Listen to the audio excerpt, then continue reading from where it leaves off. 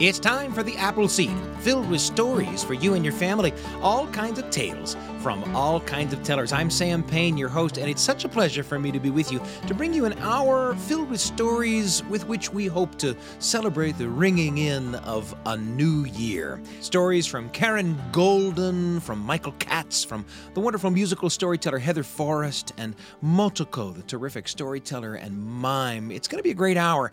And to introduce us to the first story that we're going to hear today, I'm pleased to be joined in the studio by one of our assistant producers, Alyssa Mingorance. Alyssa, it's great to have you with me. Hello, Sam. I love being here. I am excited to hear this Karen Golden story. Tell me about this tale. Yeah, so this is just the most tender little story you're going to hear all today. It's wonderful. It's accompanied by music. It's beautiful. And it's where the littlest angel is tasked with finding the most precious thing in the world. A big task for such a little angel. So think about that for a minute. So if you were asked what the most precious thing in the world was, I mean, maybe I'm not asking you, Alyssa. Maybe I'm asking you who are listening, right? And I'm thinking about it myself. If you were asked what the most precious thing in the world was, what kind of journey that would take you on? Yeah, you know? imagine the sights you would see. Yeah. You'd go in so many different directions. You know, they're according to what criteria, you might ask yourself, right? Exactly. But yeah, so this littlest angel is tasked with naming the most wonderful thing in the world, right? Yeah. Well, Karen Golden is a wonderful storyteller. You've heard her before on the show. She's based in California and has done all kinds of storytelling, some of it from inside the Jewish tradition. In fact, this story that you're going to hear is from a whole collection of stories that's kind of a trip through the holidays in the Jewish calendar, right? Yeah, absolutely. Well, Karen Golden, and we're going to find out. We're going to right here on the Appleseed. You're going to find out what the most wonderful thing in the world is. And big news. That's right. Here's the story. Karen Golden on the Appleseed.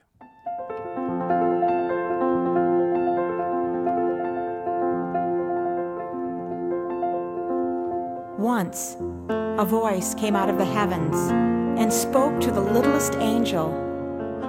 Little angel, I would like for you to bring me a gift for Rosh Hashanah, the New Year, the most precious thing in the world.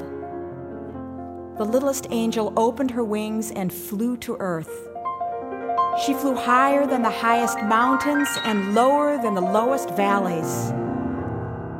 She flew to the east and the west, through green forests and meadows of flowers, and even over the ocean, searching for the most precious thing in the world. Then she came to this place, and in this place she saw sitting on a bench a mother with her child in her arms, and that mother had a smile on her face as she gazed at her child. You know the way mothers look at their children with such love. That's it, said the littlest angel. The most precious thing in the world is a mother's smile. And she took that smile, but another one popped back on that mother's face because mothers have so many smiles for their children. She flew up to the heavens singing, the most precious thing in the world is a mother's smile, a mother's smile, a mother's smile. The most precious thing in the world is a mother's smile, the most precious thing in the world.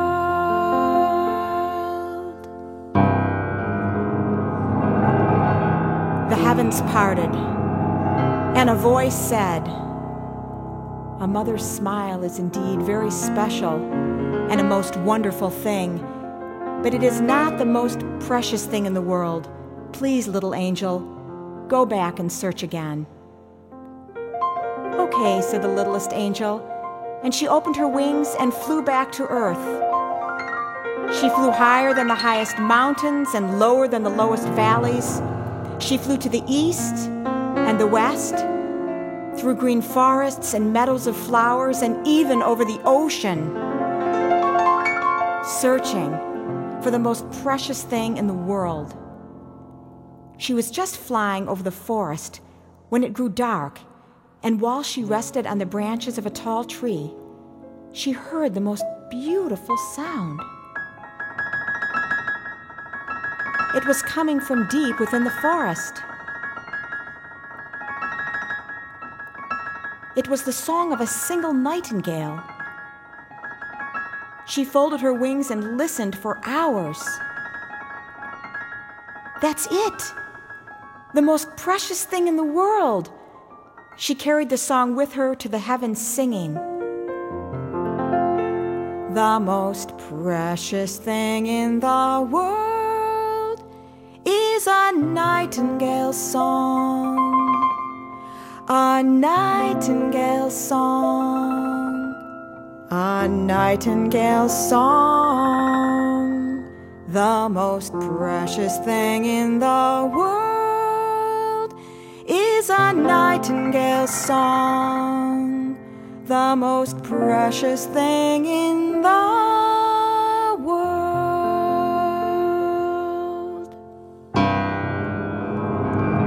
The heavens parted, and a voice said, "A nightingale's song is lovely to listen to, and indeed very precious, but it is not the gift that I seek.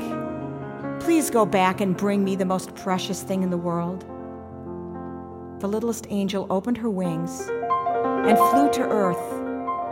She flew higher than the highest mountains and lower than the lowest valleys.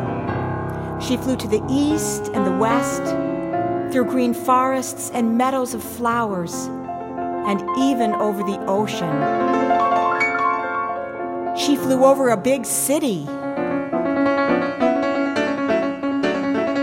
There were cars zooming in both directions. There, in the middle of the busiest intersection, stood an elderly man who was trying to cross the street. He looked from side to side. A young lady walked up to him, offered her hand, and helped him across the street. "That's it," said the littlest angel. "The most precious thing in the world is a good deed, a mitzvah." The littlest angel remembered everything about the man and the woman and the intersection. She flew up singing,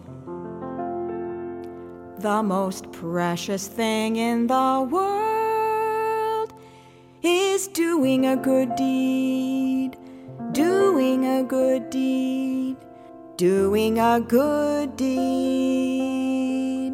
The most precious thing in the world is doing a good deed, the most precious thing in the world."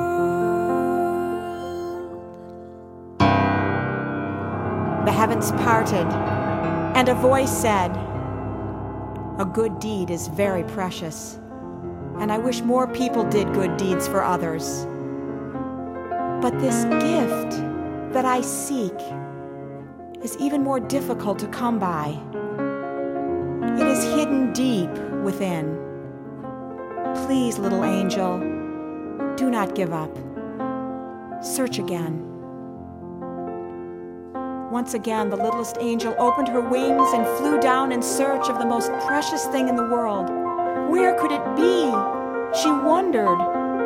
She flew higher than the highest mountains and lower than the lowest valleys. She flew to the east and the west, through green forests and meadows of flowers, over oceans and cities, until she came to a place where she heard a most unusual sound.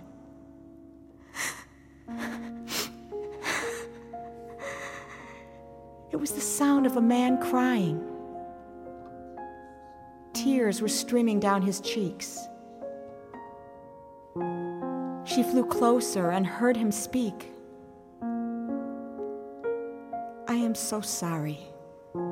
I did something very unkind to my brother, and we got into a big argument. And he was unkind to me, too.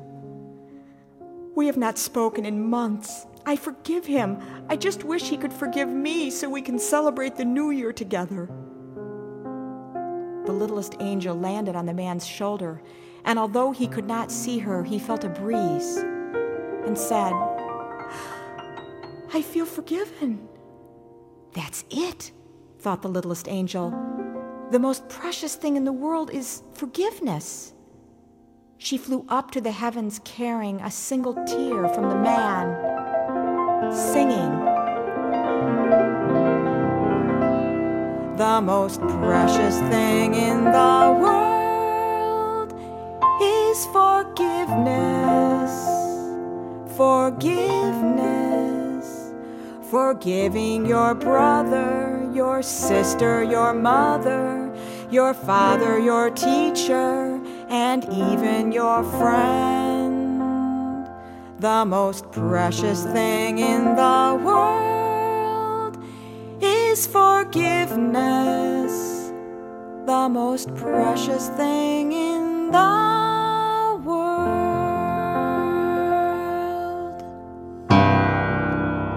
The heavens parted, and a voice said, That's it.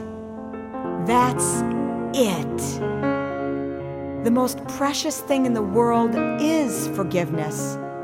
A tear from one who is truly sorry. Thank you, littlest angel. What a gift.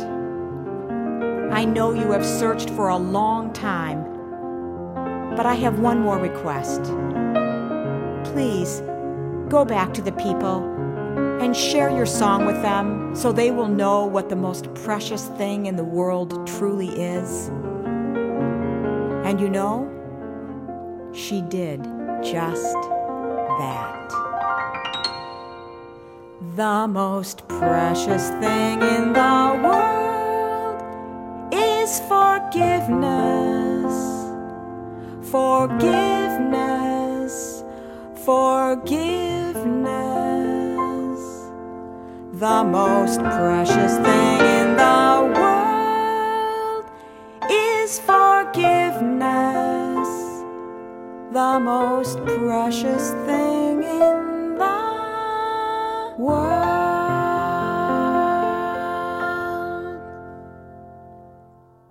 The most precious thing in the world. A story told for you with all of that great music, too, from Karen Golden. Fun to listen to that story, not only with you, but with Alyssa Mingorance, who brought it to us today. What a nice story. Good heavens. I got a big smile on my face. Yeah, I mean, how can you not listen to that with the gorgeous piano, not just feel like a little warmer inside, you know?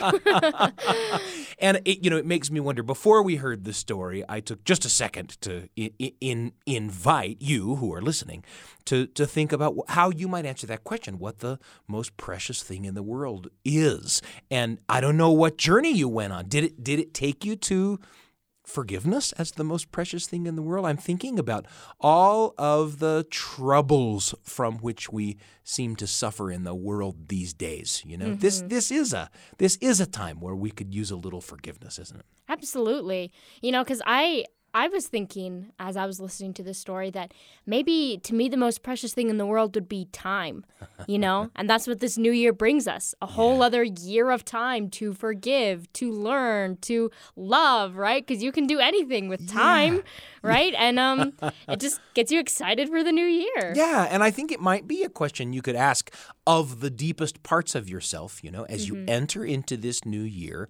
What's going to be the most important thing that you can employ, the most important trait, the most important characteristic that you can employ to meet a new year filled with challenges?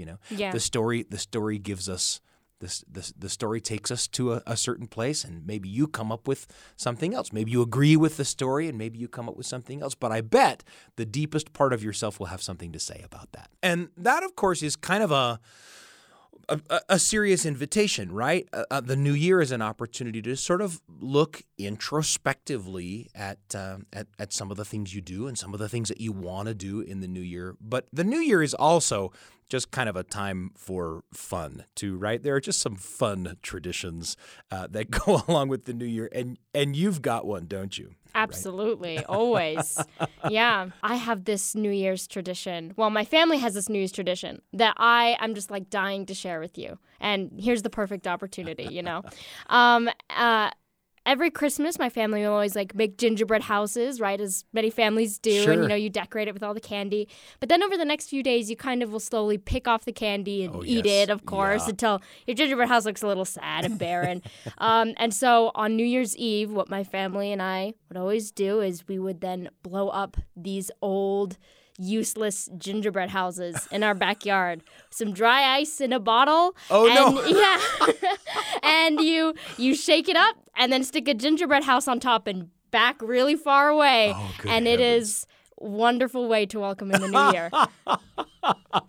So if you're looking for a New Year's Eve tradition, that's almost a New Year's Eve tradition that deserves a don't try this at home preface, Yes. right? Yeah. Yes. So. Have professionals, you know. Well, whether you're the kind of person who makes New Year's resolutions or whether you're the kind of person who is just looking forward to a new year that's different in all kinds of wonderful ways from the years in the past, it is, again, worth asking yourself what will be some of the sort of precious things that you can cultivate in a new year filled with opportunity. Alyssa Mingorance, thanks for bringing us that story from Karen Golden. Yeah, thank you for having me. And there's a lot more coming up on The Appleseed. You're listening to The Appleseed. We'll be back in a moment. Welcome back to The Appleseed. Here's Sam Payne. It's such a pleasure for me to be with you on today's episode of The Appleseed, a special episode in which we're thinking about some of the things we hope to keep in mind as we enter in on a new year. And this story by Michael Katz is a story about the woes of greed, the joys of giving, especially during the holidays. The story is called Ishiusu. It's a Japanese folktale, again, told for you by Michael Katz, and we're happy to bring it to you here on The Appleseed.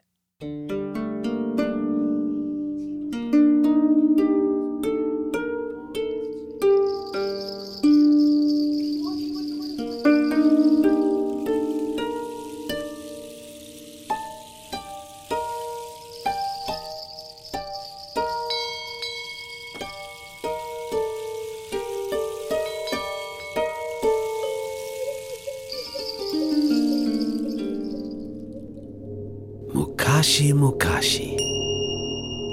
Long ago, in Japan, there lived two brothers. The oldest brother was named Taro, which means first brother. He had lots of money, but he never shared it with anyone. People would say about Taro, "Oh, yokubari," which means, "Oh, greedy." On the other side of the mountain lived the youngest brother. His name was Hiroshi, which can mean generous.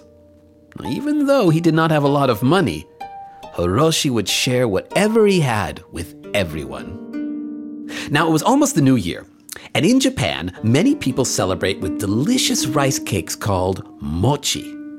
The tradition is to put these mochi around the house as an offering to ask for good luck in the new year. Well, the poor brother Hiroshi had no mochi and no money to buy mochi with. He said to himself, "I know, I'll go visit my rich brother Taro. Maybe he'll give me some mochi or lend me some money so I can buy some mochi." So Hiroshi climbed up the mountain between their two homes, climbed down the other side. And when he arrived at Taro's house, he knocked on his door. Taro opened the door, but just a bit, because he didn't trust anybody. "What do you want?" "Hello, brother. I was wondering if I could have some mochi for the new year, or maybe I could borrow some money to buy some mochi." Once again, you have no money. This will teach you not to give away things to other people." And Taro slammed the door in Hiroshi's face. "Oh, well, I guess I won't have any mochi for the new year." So Hiroshi turned around and set off for his home. When he got to the top of the mountain between the two homes, he saw an old man, an Oji-san, sitting underneath a tree. "Konnichiwa, Oji-san. Have a good year, old man." The old man looked at Hiroshi and said, "And a wonderful year for you." Hiroshi kept walking when suddenly the old man called out to him, "Mate, mate, mate. Come here. Come here, come here, come here, come here, come here. I have something for you. Here." And from out of the old man's bag, he pulled out a rice cake, a mochi, and gave it to Hiroshi. "Oh, thank you, old man. This is exactly what I wanted. A good year to you, old man. A good year to you." Once again, Hiroshi began to walk home, and once again the old man called out to him, "Mate, mate! Come here, come here, come here, come here, come here. Don't go home just yet. Look over there. Do you see that little hole in the ground? You'll see these little people climbing out of the hole. They're called Kobito. Kobito love mochi. Give them your mochi, but only if they give you their millstone, their Ishiusu." Now, a millstone, an Ishiusu, is made up of two large round stones that turn on each other and grind up grain like rice into flour for baking things like mochi. Hiroshi walked over to the hole in the ground, and sure enough, there were little people climbing out of the hole about the size of your thumb. They all smelled the mochi. "Hello there, Kobito. I'll give you the mochi if you give me your millstone, your Ishiusu." No. "All right then. Bye." No. Come back. Hiroshi went back to the hole, gave the Kobito the mochi, and they gave him their millstone, their Ishiusu. Well, since Kobito are so small, the millstone fit in the palm of Hiroshi's hand. Hiroshi walked back to the old man and said, "I got the millstone. It's very cute. Thank you very much, Oji-san." Now, before Hiroshi could walk away, once again the old man cried out, "Mate, mate! Come here, come here, come here, come here. That millstone is a magic millstone. Anything you want, ask for it, and turn the millstone to the right. And it will come out of the millstone. When you have enough of that thing, turn the millstone to the left, and it will stop. Have a wonderful year! And you too, Oji-san!" And Hiroshi climbed down the mountain to his home. When he got back to his home, Hiroshi thought to himself, "Let's see if this magic millstone works. Ishiusu, I'd like some mochi, please." And he turned the millstone to the right. Mochi started flying out of the millstone. When he had enough, he turned the millstone to the left, and it stopped. It was magic. Well, Hiroshi, he always thought about other people first and sharing his wealth. "I know. I'll have a party at my house to celebrate the new year. I'll invite everyone. Let's see, what do I need for the party? Everyone loves rice, gohan. Millstone, Ishiusu, some rice, please." And he turned the millstone to the right. Rice started flying out of the millstone. And when he had enough rice, he turned the millstone to the left. "Oh, in Japan we love to eat fish, sakana. Some fish, please." And he turned the millstone to the right. Fish started flopping out of the millstone, sushi grade. And when he had enough, he turned the millstone to the left. Well, in Japan, they make many things out of rice, including a rice drink called sake. "I'd like some sake, please." And he turned the millstone to the right. Sake started flowing out of the millstone. He put bottles on the ground, and the sake flowed right into them. And when the bottles were full, Hiroshi turned the millstone to the left.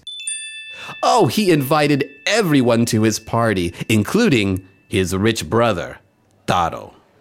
While he was at the party, Taro thought to himself, how did my brother get all these nice things, all this nice food? And just today he was over at my house begging me. I'm gonna find out. That whole night at the party, Taro followed Hiroshi everywhere he went, hoping to find out how his poor brother got all of this food. He couldn't figure it out.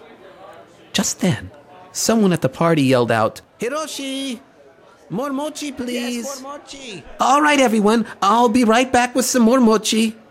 And Hiroshi walked into his room where he had the millstone.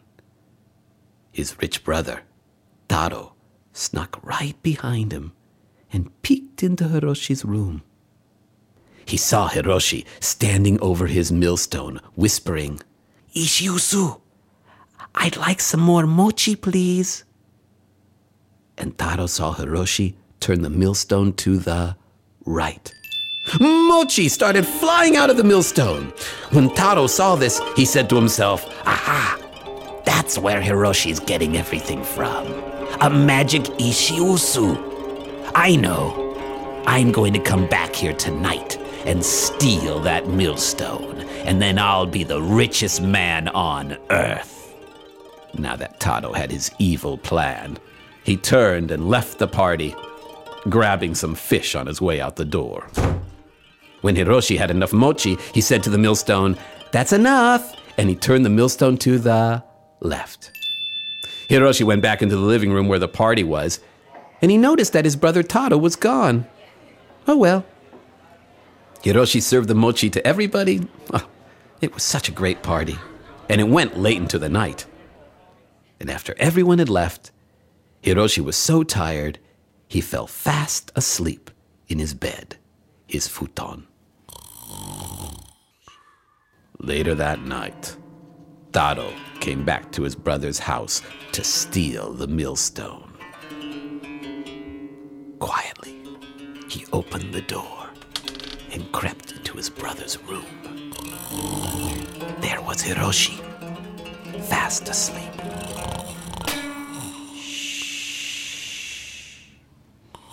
He crept by his sleeping brother. There was the millstone. Taro grabbed the millstone. Ah! Ooh.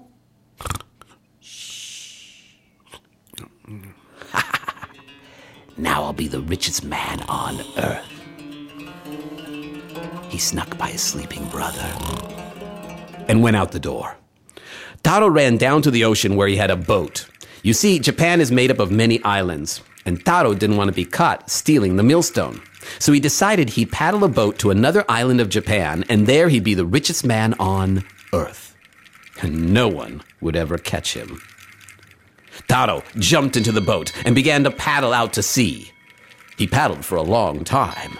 And when he was far enough from land, he stopped paddling and yelled out, "Ha ha ha ha! Now I'm the richest man on earth. I think I'll stop and have something to eat. How about some fish from my brother's party? Oh, but I forgot to bring some salt with me. No problem. I have the magic millstone. Ishiusu, I'd like some shio, some salt. Give me some salt." And Taro turned the millstone to the right. Salt started flowing out of the millstone. When Taro had enough, he said, "Okay, you can stop now. You can stop. That's enough. No more salt. No more shio. Stop. No more salt. I don't need it. Stop. Stop. Tomare. Tomare. Tomare. Please. Stop." Soon there was a mound of salt in the boat, then a hill of salt, then a mountain of salt. So much salt that the boat became so heavy, it broke into two pieces. And the salt, and the millstone, and the rich brother sank to the bottom of the sea. Taro hadn't stayed long enough in his brother's room to find out about turning the millstone to the left to stop it.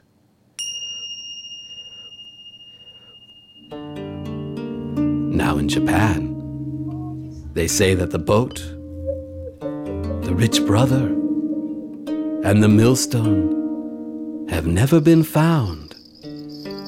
But they say that millstone is still making salt today. That's why the ocean is so salty.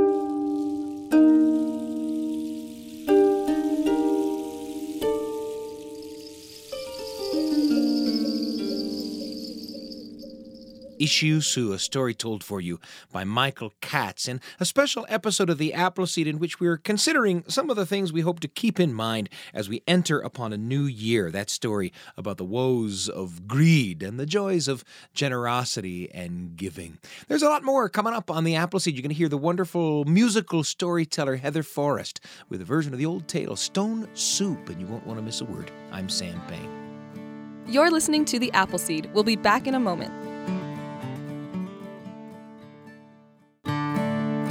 Welcome back to The Appleseed. Here's Sam Payne. It's such a pleasure to have you with us on today's episode of The Appleseed, a special episode in which we're thinking about some of the things that we want to take with us into the new year, some of the values, some of the thoughts, some of the characteristics that we'd like to develop or avoid. In the last story, you heard from Michael Katz, a story that contrasted greed and generosity, a story called Ishiusu.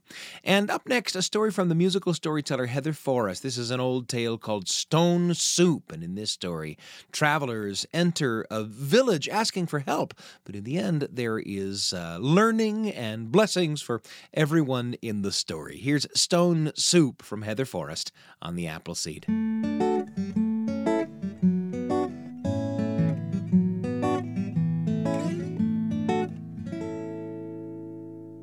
2 travelers came to a town where no one ever shared. The travelers were poor and hungry. They hoped that someone would give them some food. But they knocked on every door. And everyone said the same thing. I don't care, I won't share. Please, do you have any food? And everyone said no. Well, if there's really no food in this town, said the travelers to each other, then the people who live here must be in greater need than we are. Let us make them our magic soup. So they went to the center of the town and sang, if anybody in this town has a big black pot, we will make the most incredible soup you ever tasted.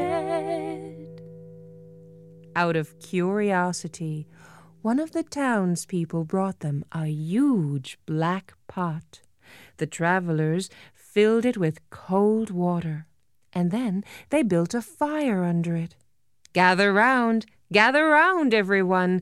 We are going to make a magic soup. And of course, we need a magic ingredient. All the eyes in the crowd watched with wonder as one of the travelers reached down into the dust and picked up an ordinary stone. He tossed it into the pot with a splash.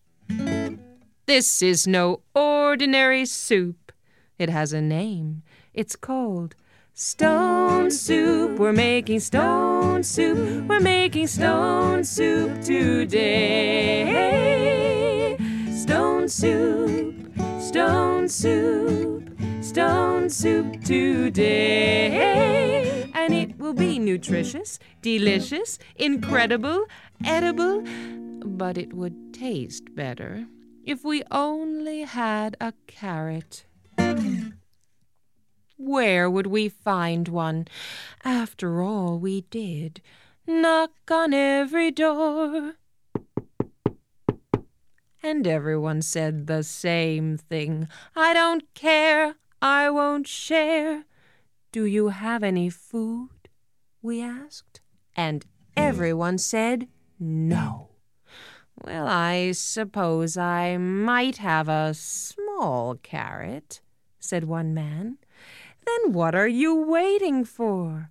Bring what you've got and put it in the pot, oh. Bring what you've got and put it in the pot. We're making stone soup, we're making stone soup, we're making stone soup today. Stone soup, stone soup, stone soup today. And it will be nutritious, delicious, incredible, edible. But it would taste better if we only had a few more ingredients.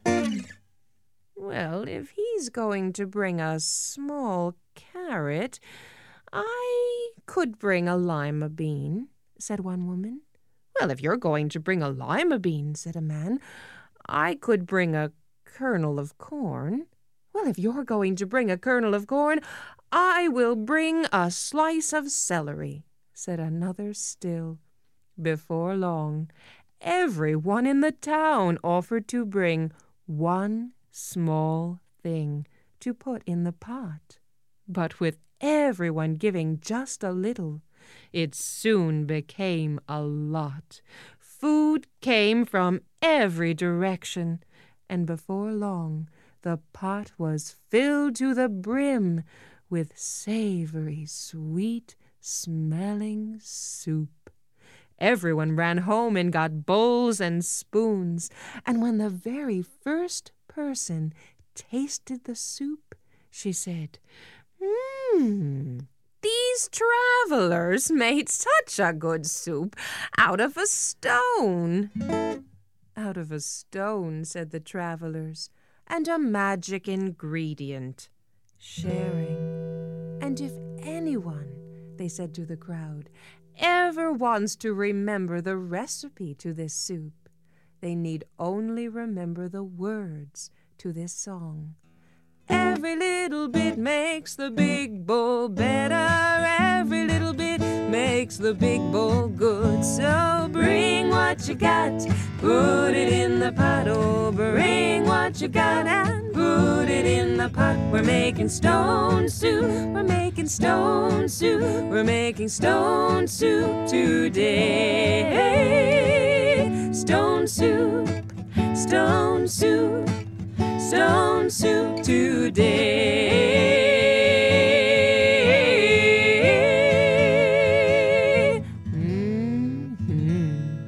The wonderful musical storyteller Heather Forrest bringing to life an old tale, Stone Soup.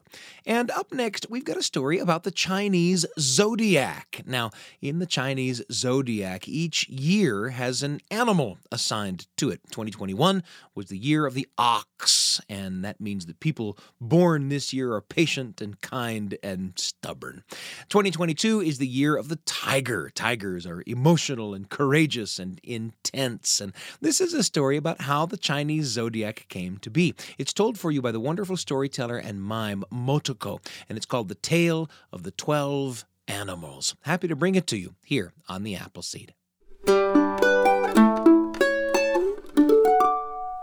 My grandma used to lie about her age.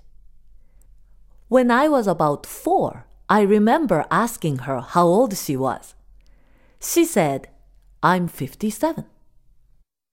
The following year, I asked her again, and she said, "I'm 57. The next year, I asked her again, and again she answered, "I'm 57. Then she added, with faint annoyance and amusement, "Didn't I tell you that before?"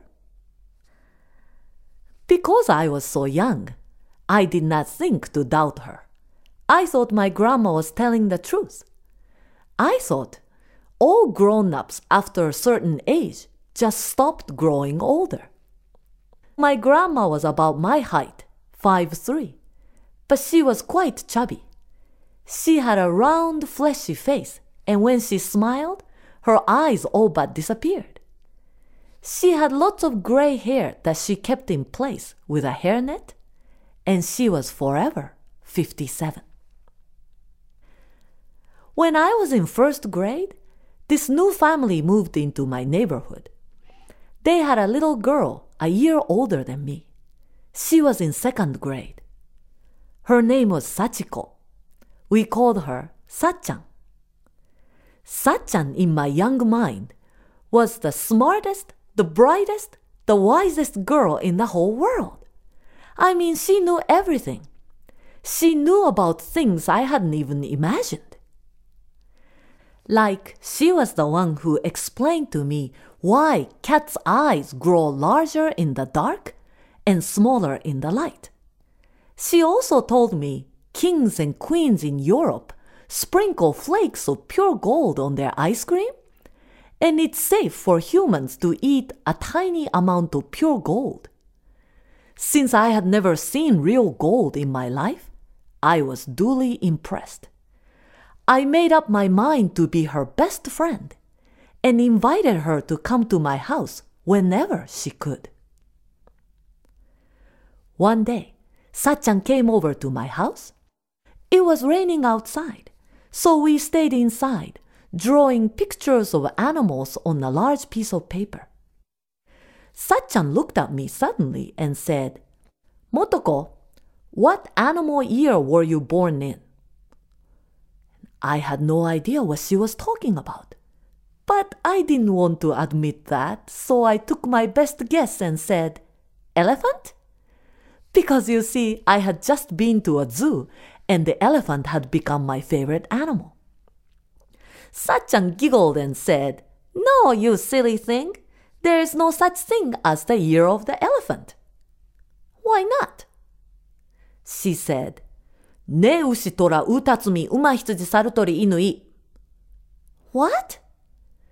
Ne ushi tora utatsumi uma hitsuje sarutori inui, which means mouse, cow, tiger, rabbit, dragon, snake, horse, sheep, monkey, rooster, dog, and wild pig.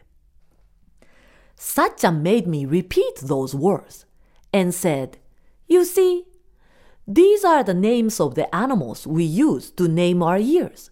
So there's no such thing as the year of the elephant." I said, "Well, what are you?" She proudly said, "Well, I am a tiger. And since you are a year younger than me, that makes you a rabbit." I was happy to be a rabbit. That probably meant I was cute and cuddly. But I was scared that Sachan was a tiger. Did that mean she could eat me up? I wasn't so sure. Just then, the paper sliding door between the rooms opened, and my grandma shuffled in. She was carrying a tray. On the tray, I spotted a couple of plates of sweet red bean cakes, my favorite, and 2 glasses of iced barley tea. She brought them over to the table and gave them to us. We thanked her, and she shuffled away. As my grandma left the room, I thought of something that I knew that Sachan didn't know, and I wanted to tell her. "I know how old my grandma is." "How old?" "She's 57. Sachan looked surprised. "Are you sure?" "Yes, I'm sure. She's always 57. Then Sachan looked thoughtful. She said, "I'll tell you what. Tonight, before you go to bed, ask your grandma what animal year she was born in. If you have that information, I will help you figure out how old your grandma really is, because I don't think she's 57. Now, I had never thought of it that way before. This was an entirely new possibility, so I was very excited. I waited patiently until my bedtime, and when my grandma came to tuck me in, I innocently asked, "Grandma, what animal year were you born in?" "Ah, that is a very good question. I was born in the year of the cat." "Oh, cat. Okay, thank you, Grandma. Good night." I went to sleep. The next morning, I went and told Sachan, and she laughed at me again because there's no such thing as the year of the cat. So you see, my grandma tricked me. We were so confused. So Sachan and I held hands and we went and confronted my grandma, trying to find out how old she really was. But she wouldn't tell us. She said, "I can tell you how old I really am, or I can tell you a story that explains why there's no such thing as the year of the cat. My age or the story, which one would you like?" And what did we say? Of course we picked the story. You see, the age is just a number, but the story is definitely more interesting. And this is the story my grandma told us. In old Japan, a god and a goddess watched over the land. They cared for all the creatures from their mountaintop, so grand. But a day came when they realized that their time had come to return to their homeland, far beyond the rising sun. Said the goddess to the god, "We must make sure first that all creatures will be cared for down here on earth." Said the god to the goddess, "They must care for each other. In time, they will learn that all are a sister and a brother."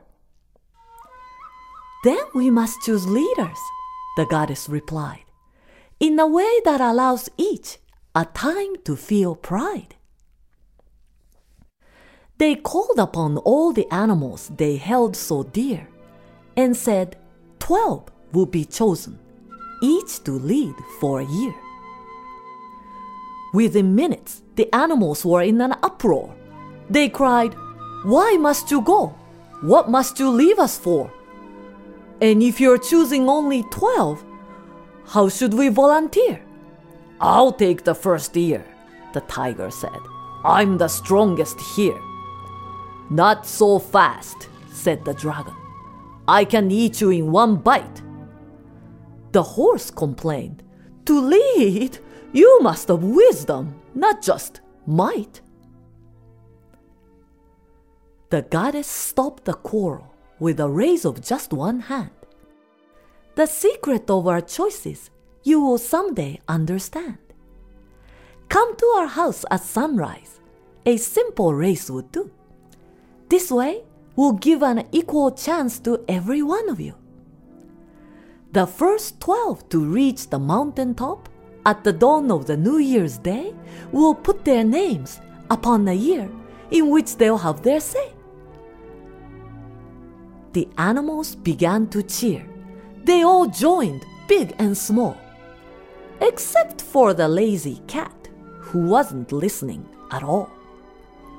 The cat cried, "Someone tell me when they said we must appear." The mouse said, "We should come the second day of the new year." The cow walked past the sleepy cat to get an early start. "I'm slow," she said, "but they will know I tried with all my heart." The clever mouse was so determined not to be denied, she sneaked up onto the cow's back to take a cozy ride. As dawn approached, the race was on. They all began to fly. Big and small, one and all, they charged toward the sky. The tiger took the lead by pushing others out of the way. The lucky rabbit found a path, so she had no delay.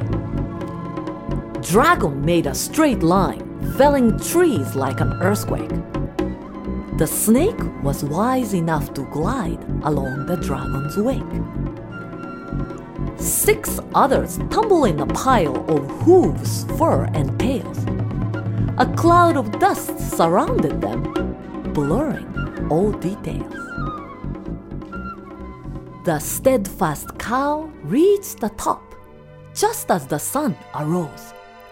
There sat the god and the goddess waiting in a calm repose.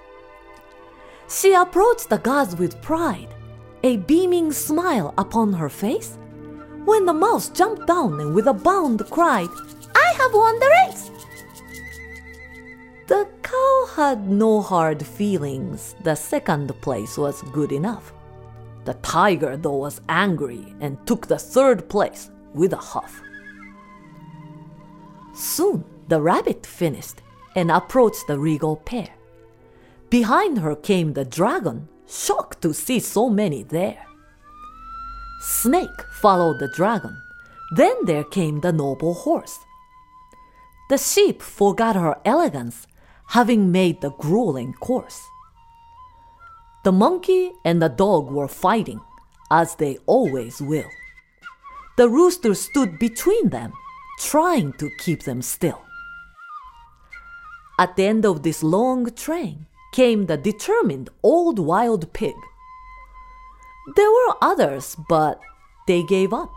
The mountain was so big. And now the god and the goddess spoke to all the gathered crowd. Each of you has qualities of which you should be proud. Be wise enough to follow.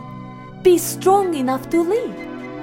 Give all that you're able and take only what you need.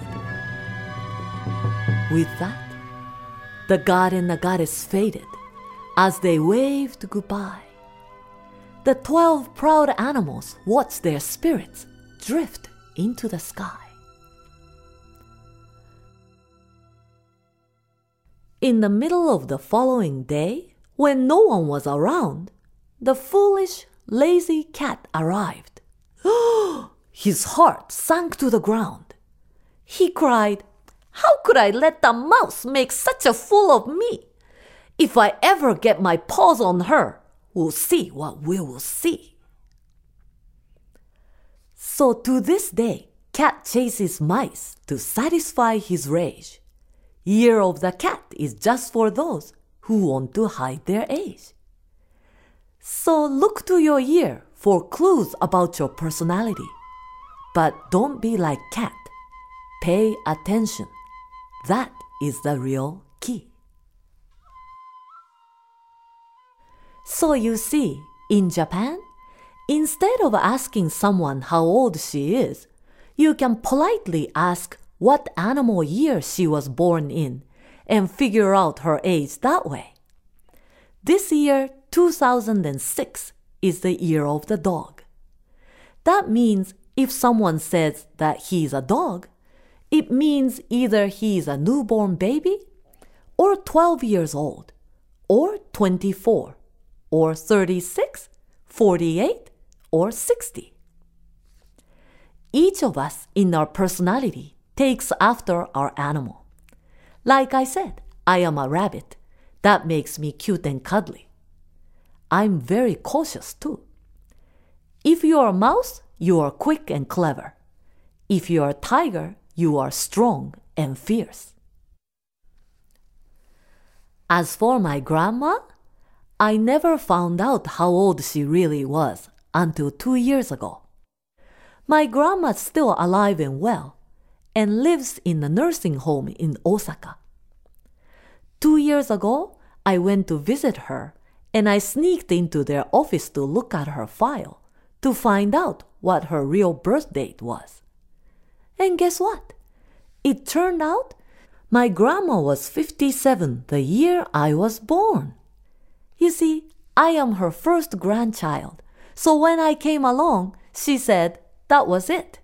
She was not going to grow any older. So that makes her 99 years old this year, and she'll be 100 years old next year. My whole family is planning a big celebration, And guess how many candles we are going to light on her birthday cake? No, not 100. 57. The Tale of the 12 Animals, told for you by the wonderful storyteller and mime Motoko. What a pleasure to have you with us today for stories that are bringing to mind some of the things that we might like to think about and consider as we enter upon an exciting new year. We hope this time is a blessed one for you. And thanks for joining us for stories from Motoko, from Heather Forrest, from Michael Katz, and from Karen Golden. We hope that the stories that we bring you here on the show spark memories and thoughts that you can share as stories with the people that you love. That kind of storytelling can make for memories that last a lifetime.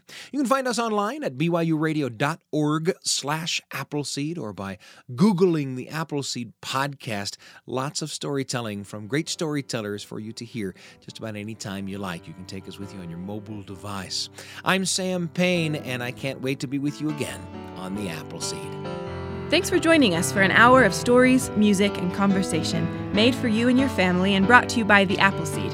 The show is a production of BYU Radio. We'll see you next time. Hi, it's Sam again. Thanks so much for joining us for today's stories on the Appleseed. There will be more next time. We've been bringing tall tales, fairy tales, folk tales, personal tales, historical tales, and more to the air since 2013. We hope to be doing it for many, many years to come. And if you like the Appleseed, you may enjoy The Lisa Show or Top of Mind or Constant Wonder, all shows produced by BYU Radio that you can find at byuradio.org or by Googling the titles of any of those shows. I'm Sam Payne. We'll see you next time.